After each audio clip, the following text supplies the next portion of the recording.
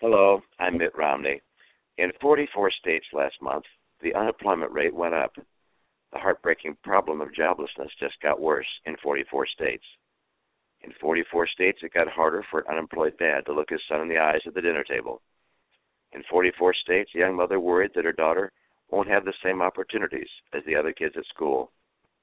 In 44 states, a man laid off in the middle of life laced up his best shoes, straightened his tie, and walked out the door to face another long day of hard stares, hard interviews, and hard disappointments. Last month, more families were shattered, more hearts ached, and more children wondered if they'd ever see their parents smile again, because the hope of recovery that should have been ours grew dimmer in 44 states. In 6 states, people saw the unemployment rate go down or stay the same. But all Americans are hurting. Too many are living paycheck to paycheck. Just this week, we got the unbelievable news that household incomes fell even further during the so-called recovery than they did during the recession itself. Anxiety has never been higher. Another new report out of Washington warns that higher unemployment and a double-dip recession will be a reality next year unless immediate steps are taken to avert what they're calling a fiscal cliff. In all 50 states, Americans are looking to the White House for leadership, but all they're getting from their president is fear, frustration, and blame. Instead of uniting our nation in this time of crisis, President Obama has hit the campaign trail to declare a stalemate in Washington. Think about that.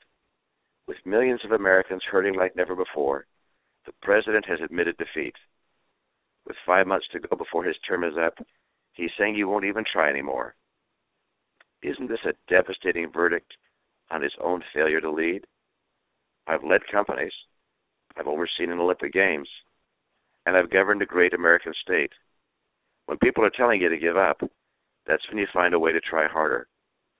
When others are pointing fingers, that's when you extend an open hand. And when Americans are hurting and families are falling apart, that's when you put politics aside and find a way to get them some help. In a word, you lead.